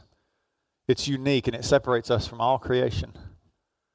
He breathed life into us. Everything else he spoke into existence. You want another teaching, you want another understanding, you want a greater foundation for intimacy. I believe that God reached down into the earth and picked up the earth and had intimacy with the earth as he breathed life into the man. It was not an objective thing. It was not a distant thing. It was not an obtuse thing. It was an intimate relationship. We are made in his image and we're made to love him. And Jesus says, you shall love the Lord your God with all your heart and with all your soul and with all your mind. This is the first and the greatest commandment. Now, I don't know what they were thinking here, but the Pharisees could have been thinking something like, you know, if he says any one of the 10 commandments, we could argue that the others are, well, they're all there, right? They're the big 10. I think that might have been what he was thinking. What do you guys think? Okay? Jesus did go right to the very first one, right to the top. Okay? But what he did there for us was he stepped right over their trap and gave us a glimpse into the very heart of God. You see how freeing that is? I don't know what my IQ is, but it's not Dean's. I don't know what Dean's IQ is, but there could come another man in here that's higher than his. I don't have a whole lot of money. I know there are some of you that have a whole lot more money than me. The North name is not a particularly great heritage and a royal name. Some of you may have royal blood in you. I've got royal blood in me. The King of Kings and the Lord of Lords. Because I have a relationship with him. Because we have a relationship with him. He says, I am the living God. Every other God is false. Every other God is false. Nobody even claims to do the things that Jesus claims to do. He's risen from the grave. He's conquered death, hell, and the grave so that you and I can have a love relationship with him. He stepped right over that theological issue and he said, let me give you sound doctrine. Let me give you teaching straight from the heart, the Urim and the Thummim of God. He wants you to love Him with all of your heart, with all of your soul, and with all of your mind. I want to talk about the soul for a minute. The soul divides between what? I'm sorry. The sword divides between what? Soul and spirit. Well, what does that mean? Because those aren't synonyms. Soul and spirit are not the same thing. Divides between joint and marrow, right? This is what we're looking at right now. This is the living Word of God. Your soul is made up of your mind, your will, and your emotions. Your spirit is made up of the wisdom of God, communion with the Father, and conscience. Your Holy Spirit, the Holy Spirit, that still small voice living inside of you. Love the Lord your God with all your heart, with all your soul, and with all your mind. Quiet your soul. What does that look like, Adam? How do I do that? What does that mean? What's the difference between soul and spirit? Mind, will, and emotions, wisdom, communion, and conscience. What combats my mind? When I'm vexed, when I can't figure something out, when I need an answer, when I'm off base, where do I go to find the answer? The wisdom of God. Will. Adam's will is not good because it's selfish, it's indignant, it's self-seeking and self-serving. So what combats Adam's will? The other part of his soul, the next part of his soul. Communion. Did you feel that when you prayed last night? When you came down here and you surrendered your will to God and He began to replace it with His will? And conscience. My emotions, they're given by God. In and of themselves, they're neither good nor bad. However, what I do with them, that's a different story. The Holy Spirit will tell me how to use what I'm feeling in order to glorify Him, in order to love Him. There's the division of the soul and the spirit. So to the spirit. What you focus on is what you make room for. What you focus on is what you make room for. Let's look back at the living Word. Jesus says in verse 38, this is the first and greatest commandment. Now, let me remind you, we've talked about this several times already. He's the Word become flesh, right? He dwelt among us, right? Okay. He can say anything He wants here. He didn't need to choose His words wisely. He didn't need to weigh His words. He's the Word become flesh. He knows the right response. The response of His lips always is the heart of God. He says, I don't do anything I don't see the Father doing. I don't do anything that I don't see the Father doing. If the Father's doing this, I'm doing this. If He's doing that, I'm doing that. If He's not doing this, I'm not doing that. I'm not doing that. Okay? And this is what He tells us. This is the first and greatest commandment. This is number one. There's no other priority. There is so much freedom in that. Adam, you can't get smart enough to attain God. Adam, you can't get rich enough to attain God. Adam, you can't climb and get God. You get God when you acknowledge that you cannot do anything other than have Him through His Son, Jesus Christ, resting in His presence, abiding in Him, trusting in Him, learning His Word. It's a privilege. It's free. It's so freeing. There's no conditions on this. For freedom's sake, Jesus has set us free. Think about that. He set us free for freedom's sake, so that we would understand more and more and more each day that passes by what it means to walk with Him, what it means to talk with Him, what it means to abide with Him. And this is the greatest commandment. If we will focus on this, if we will fix our hearts and our souls and our minds on this, you cannot fathom the goodness that comes with it. You cannot fathom. Romans 2:4 says it's His goodness that leads us to repentance. That doesn't fly with the preaching I grew up with.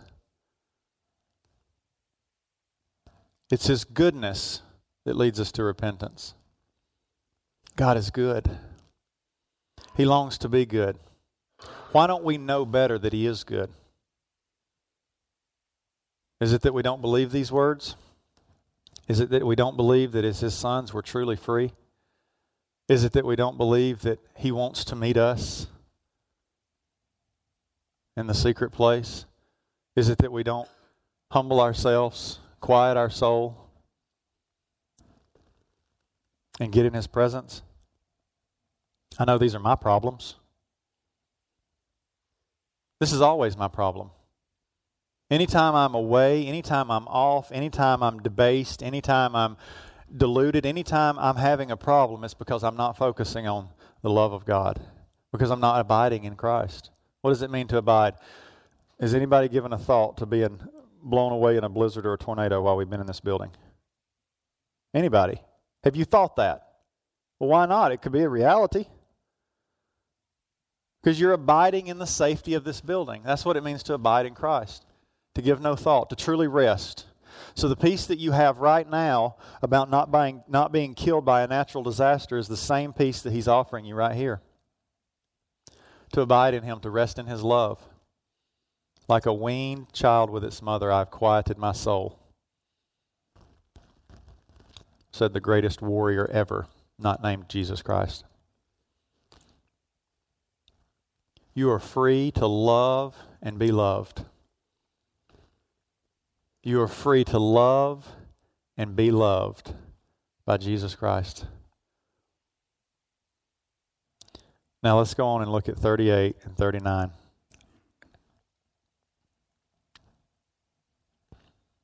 And the second is like it. Your version may say like unto it. He doesn't say the second is right beside it or equal to it, but like it. James is like me, but he's not me. Okay? Greg is like me, but he's not me. Okay? The second is like it. Now this is number 2 on Jesus' priority list. Love your neighbor as yourself. All the law and the prophets hang on these 2 commandments. Every word of God that's ever been written and spoken, every jot and every tittle that's more secure than heaven and earth, hangs on these 2 commandments. I believe that we are not fulfilling the Great Commission and making disciples. We're making converts. That's not what Jesus said do. He didn't say make converts. He said make disciples. Men who, like James said, will take up their cross daily and follow Him. How do you build a man like Peter who says, okay, you Romans are the best in the world at killing people? Grant me this dying wish. I'm not worthy. I denied my Savior. Will you please crucify me upside down? Thank you. How do you build a man like that? You teach him to love God with all his heart, with all his soul, and with all his mind. How do you build this in your own life? You go to the Word of God and you let the Holy Spirit teach you what it means to abide in Jesus Christ. The abiding that I'm talking about, you guys can find this in John chapter 15. Man, that's what you want. Nothing else works. Nothing else works.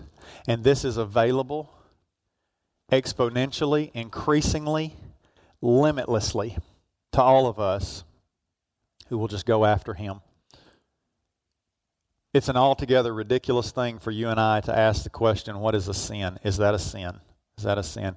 If you have had your eyes opened and you know the truth of Jesus Christ, don't ask if it's a sin. Ask if it helps you run to God. People ask me all the time, Adam, I got this, I'm single and I don't want to, have sex before marriage. And we fooled around a little bit, but, whenever she's over at my house and, it gets late, especially it's on the weekend, man, it's really hard. We haven't gone all the way, but it's really hard. Get out of the house.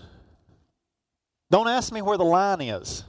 Don't figure out where the line is and come as close to the line as you can. Because you've already partnered with the enemy. Okay? And at that point, he might just push you right over. Run from the line. Get out of the house. Okay? Set yourself a curfew. Do the thing. Why?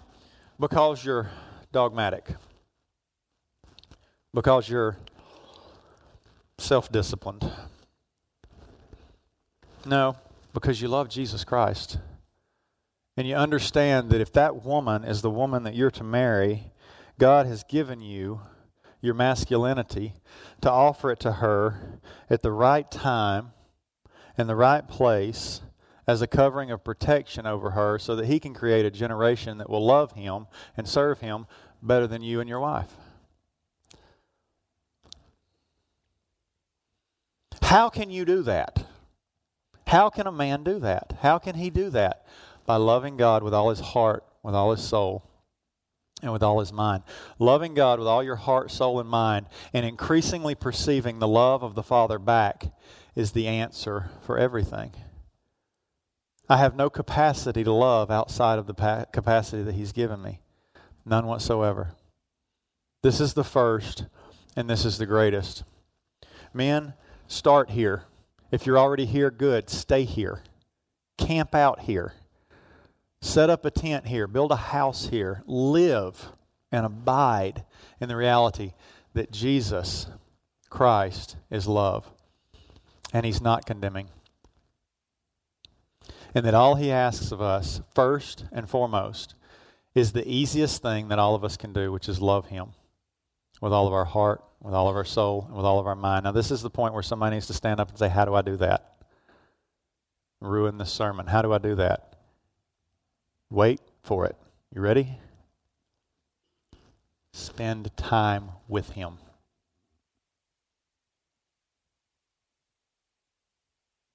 That's it. No elaboration. No commentary. Spend time with your King, your Savior, and hear Him call you friend. There's nothing sweeter. Father, I praise You and thank You for Your goodness and Your mercy. God, I thank You that it was Your idea that we enter into a relationship with You. God, everything else is false.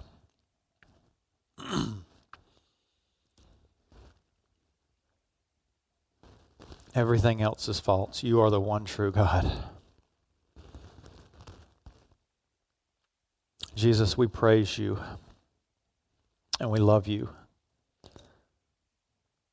Son of man, Son of God. Father, I pray that You would stir in these men's hearts.